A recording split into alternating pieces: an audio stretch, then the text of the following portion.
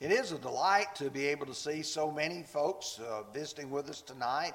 We do have a number of folks that are back with us, some who belong here, who've moved away and come back. But it's a delight to see each of you tonight. And it's always a privilege for us to be able to open a part of God's Word and listen to it and let it tell us the way God wants us to live. We've been studying on Sunday nights from the book of Philippians, and we're now to chapter 4, and we're going to begin with verse 4, and we're going to go through verse 7 as we study the Bible together tonight. Do you really want to be happy? And someone says, that's a ridiculous question. Obviously, we always do. We want to be happy. We want to be joyful. We want to see the good of life. Most people do not realize, however, that in order to enjoy happiness, there's some demands that go along with it.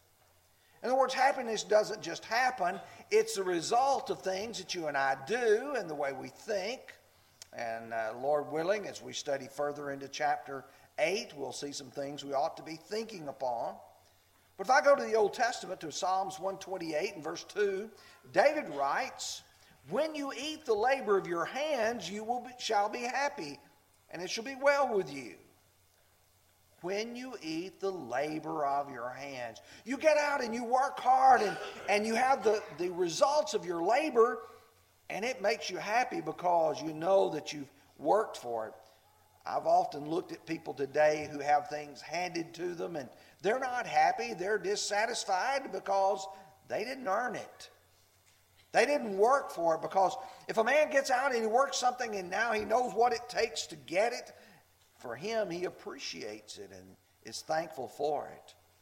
In the book of Proverbs, chapter 30 and verse 13, "Happy is the man who finds wisdom, and a man who gains understanding."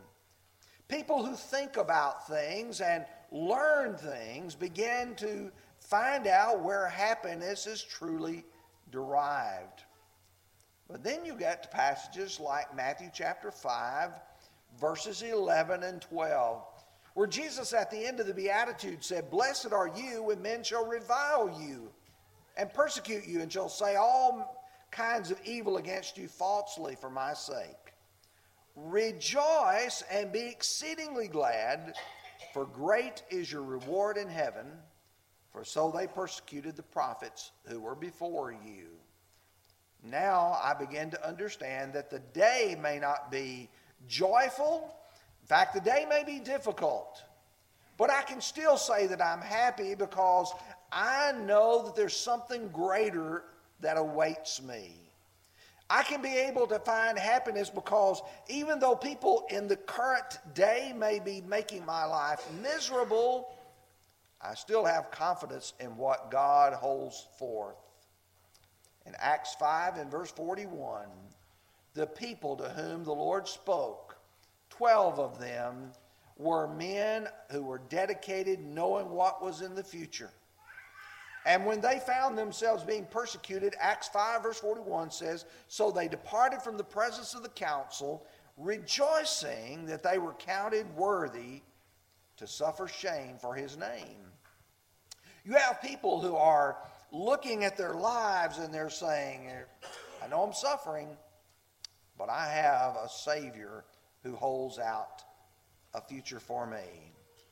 Well, let's look at verse 4 that Brother Ryan read to us just a few moments ago. Paul issues a command, and the instructions and the encouragement follows it. Rejoice in the Lord always. Again, I will say, rejoice.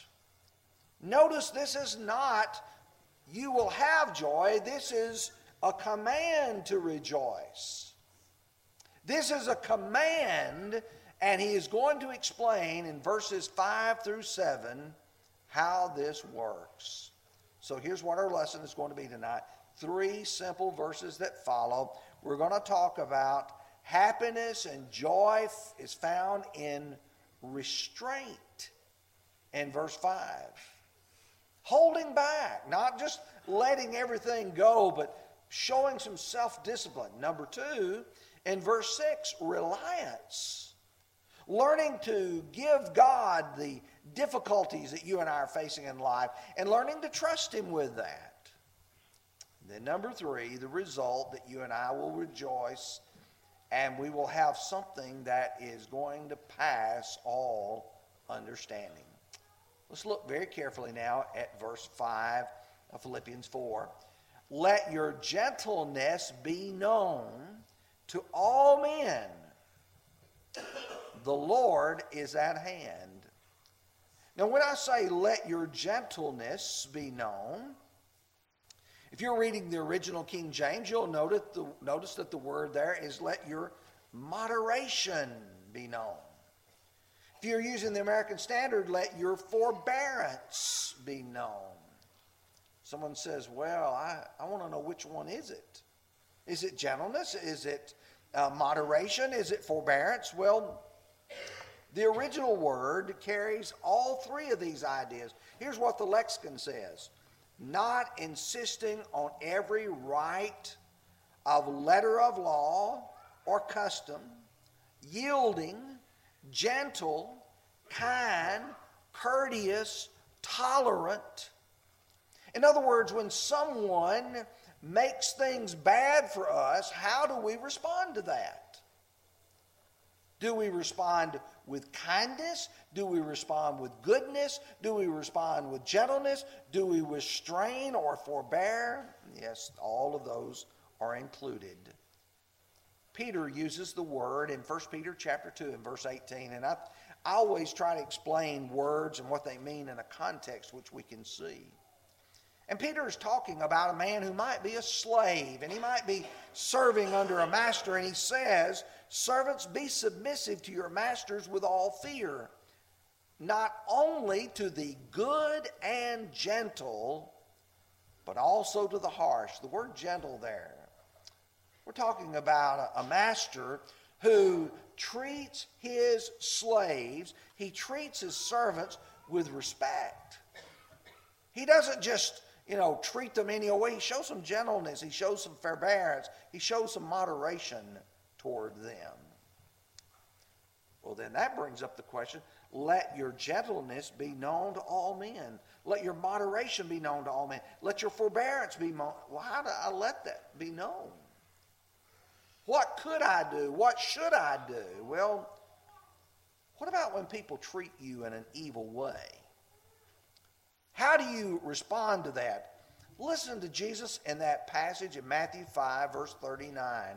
But I tell you not to resist an evil person, but whoever slaps you on your right cheek, turn the other cheek to him also. If anyone wants to sue you and take away your tunic, let him have your cloak also. And whoever compels you to go 1 mile, go with him too. Give to him who asks of you, and from him who wants to borrow from you, do not turn away. Now, what the Lord is talking about is somebody who is prevailing upon you, treating you badly, and he says, here's what you do. If he's trying to mistreat you, you go ahead and go along. Oh, but that's not what I want to do. I want to return evil for evil. No, that's not what you do.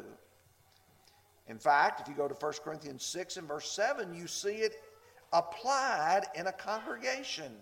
You have 2 brothers in a congregation. One is suing the other, going to law with them. Verse 7, now therefore it is already an utter failure. For you go to law one against another. Why do you not rather accept wrong? Why do you not rather let yourselves be cheated? Oh, that's tough.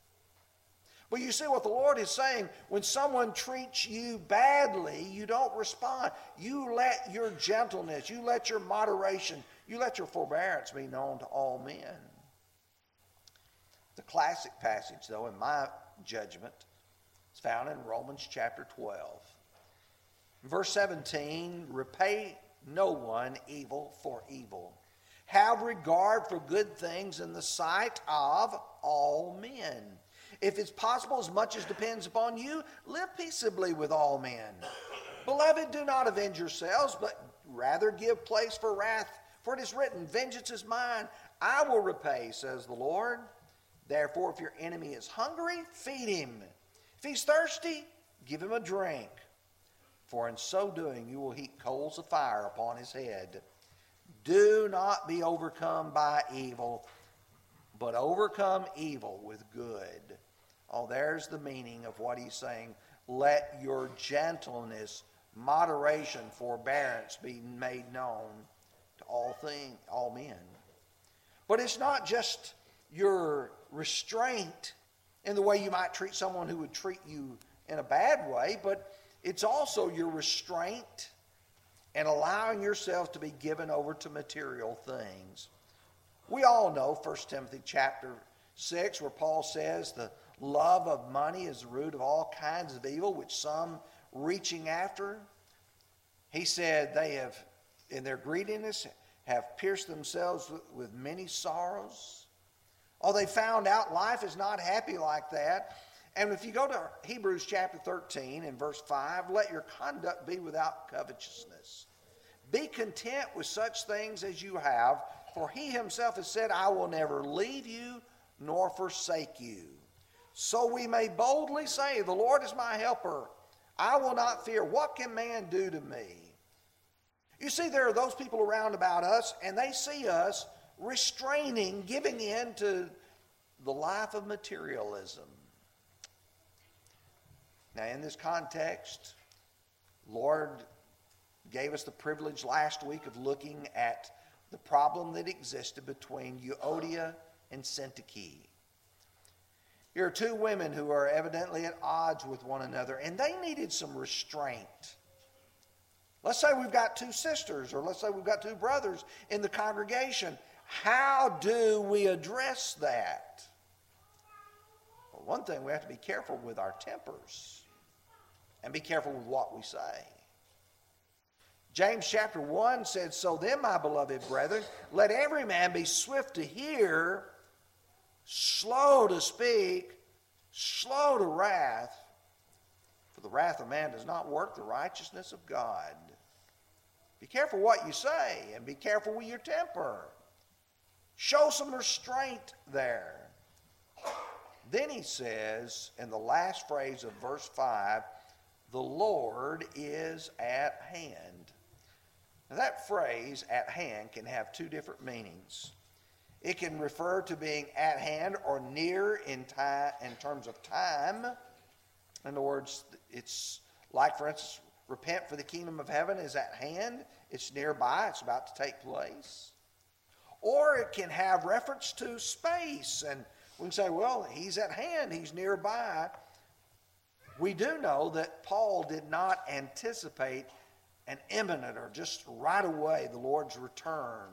They would not have sang the song, Jesus is coming soon. In 2 Thessalonians chapter 2, he said, not to be shaken in mind or troubled either by spirit or by word, as if from us, as though the day of Christ had come. And he goes on and said, let nobody deceive you. That day will not come until there's a falling away. You see, that has to come first. So what does it mean then? The Lord is at hand. It means the Lord is near to us. He can observe what's going on. Does the Lord know whether or not I show restraint in the way I respond to others and what I say and how I act? Well, sure he does. In Mark 14:42, rise, let us be going, my betrayer is at hand. He's nearby. What would that do if you and I know that the Lord is by and he's seeing what we're doing right now? And he sees what we're doing when we leave here. We would be happier if we showed a little more restraint, knowing that the Lord is near. You know, sometimes we may catch ourselves saying things we ought not have said. Someone overhears it and we would say, I wished I hadn't said that.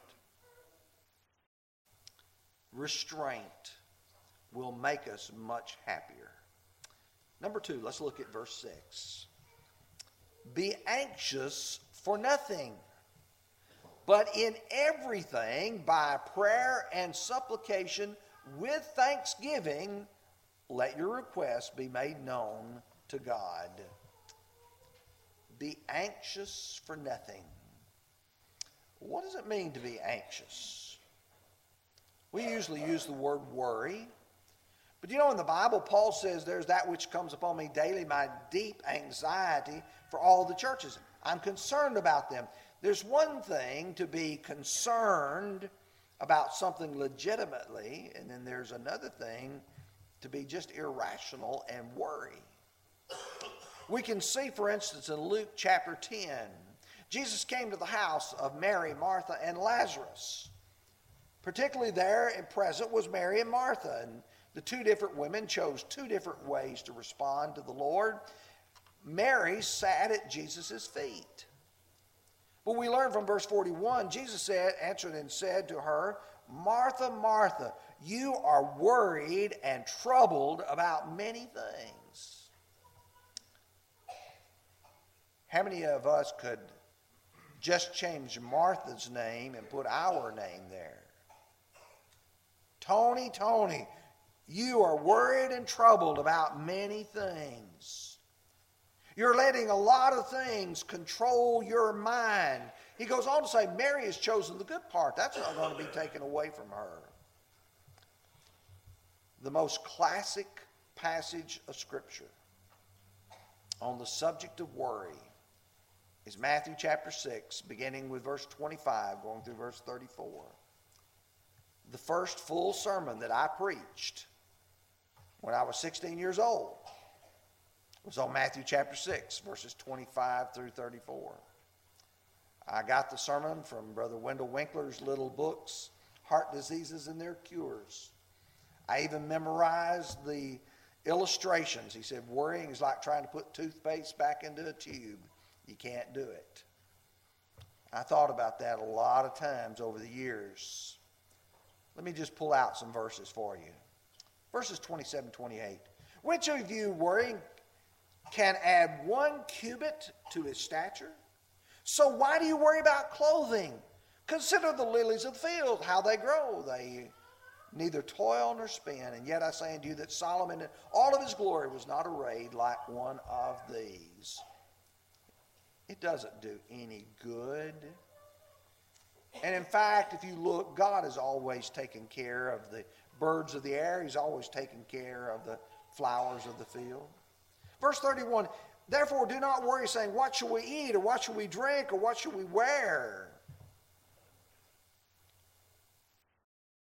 What shall we wear is not standing in front of your closet door saying, do I wear this suit or that suit? Oh no, it's what am I going to be able to wear? Do I have any clothes to put on? Verse 31 and verse 34, therefore do not worry about tomorrow, for tomorrow will worry about its own things. Sufficient for the day is its own trouble. The Lord's saying, live one day at a time. You see, we're a bunch of worriers. Worry robs people of so much of their happiness. Well, is this going to happen? Is that going to happen? Am I going to get this disease or am I going to get that disease? We become a group of hypochondriacs. See, Paul offers a good alternative to worry. He said, in everything, by prayer and supplication with thanksgiving, let your requests be made known to God. We're talking about talking with our Heavenly Father. We're talking about placing our burdens before Him. It also requires of us to count your many blessings, name them one by one, with thanksgiving. Listen to what Jesus said in that great Sermon on the Mount, chapter 7, verses 7 through 11. Ask and you shall receive, or ask and we give it to you. Seek and you will find. Knock and it will be open to you. For everyone who asks receives, who seeks finds, and to him who knocks it will be opened. Or what man is there among you, if his son asks for bread, will give him a stone, or if he asks for fish, will give him a serpent? If you then, being evil, know how to give good gifts to your children, how much more your Father who is in heaven will give good things to those who ask Him. What is He saying? Ask. Is that not exactly what James said in James 4, verse 2? He said, you lust and have, you murder and covet and cannot obtain. You have, fight and war, and yet you do not have because you do not ask. Maybe our problem with worry is we're not asking God in prayer for what we need. It's difficult to give up on self-reliance. But the only way you and I can find true happiness is to learn to rely upon God and trust, because He's smarter than we are, He's more powerful than we are, and He's more capable than we are. In Luke 18, verse 27, the things which are impossible with men are possible with God. That's a key element. Now, number 3, the result from verse 7.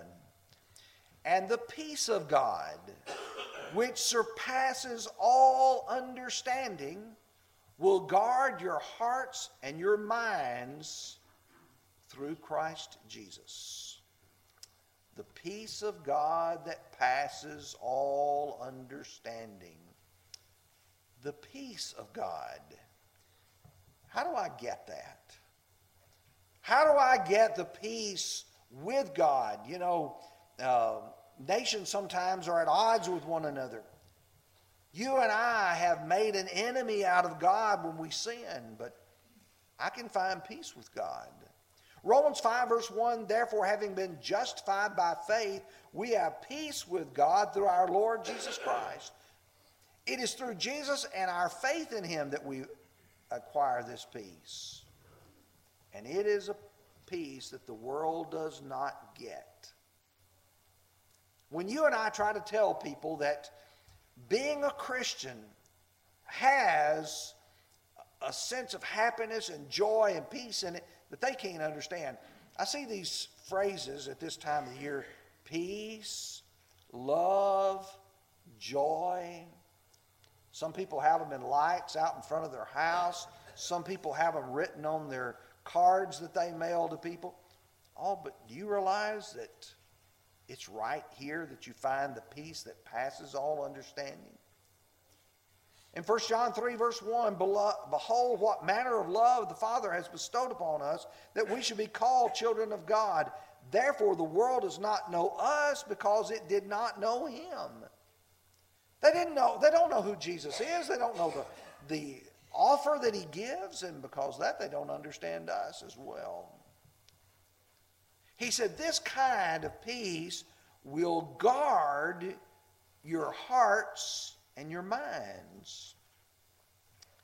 When I think about a guard, I think about, for instance, a military sentry who stands near the gate and he guards to make sure no one comes in or goes out. The Bible tells us in Galatians 3 verse 23, before faith came, we were kept under guard by the law. It was that sentry, if you will. It was that guard to keep us from doing what was wrong. 1 Peter chapter 1 and verse 5, who are kept by the power of God. We're guarded, we're kept. God takes care of us. He says that guards our hearts. That's the passion. Minds, that's our intellect. It is both a heart and a head religion. Jesus appeals to our reasoning, our understanding, that's our heads. He also appeals to our good nature. And wow, when you start thinking about all that involves, some people are seeking joy and happiness in all the wrong places.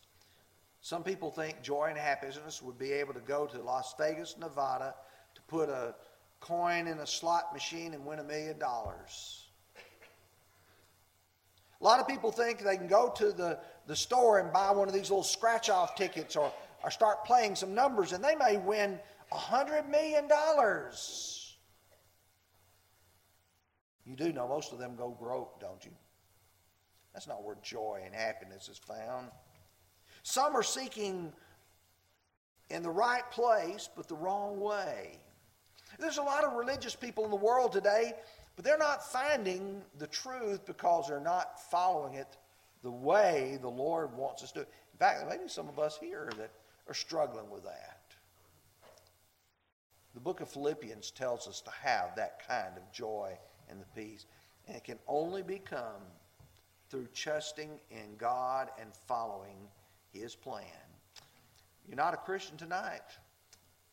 I can tell you how you can go home and lay your head on your pillow with no worries, at least as far as heaven is concerned. You can know that if you believe that Jesus Christ is God's Son, you are willing to repent of your sins, confess your faith in Him, and be baptized. When you are baptized, all your sins are washed away. There's nothing that's held against you. You will be like the eunuch in Acts chapter 8. You will go on your way rejoicing. You know, we sing the song, burdens are lifted at Calvary. You think about the burdens. Some of us are carrying around guilt because we know we're God's children and we know we're not doing right. And there's no happiness in not doing right.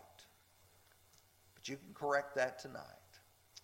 We're going to sing the song of encouragement. Soul, a Savior thou art needing. And if you need to respond to the gospel tonight, would you come as together we stand and sing?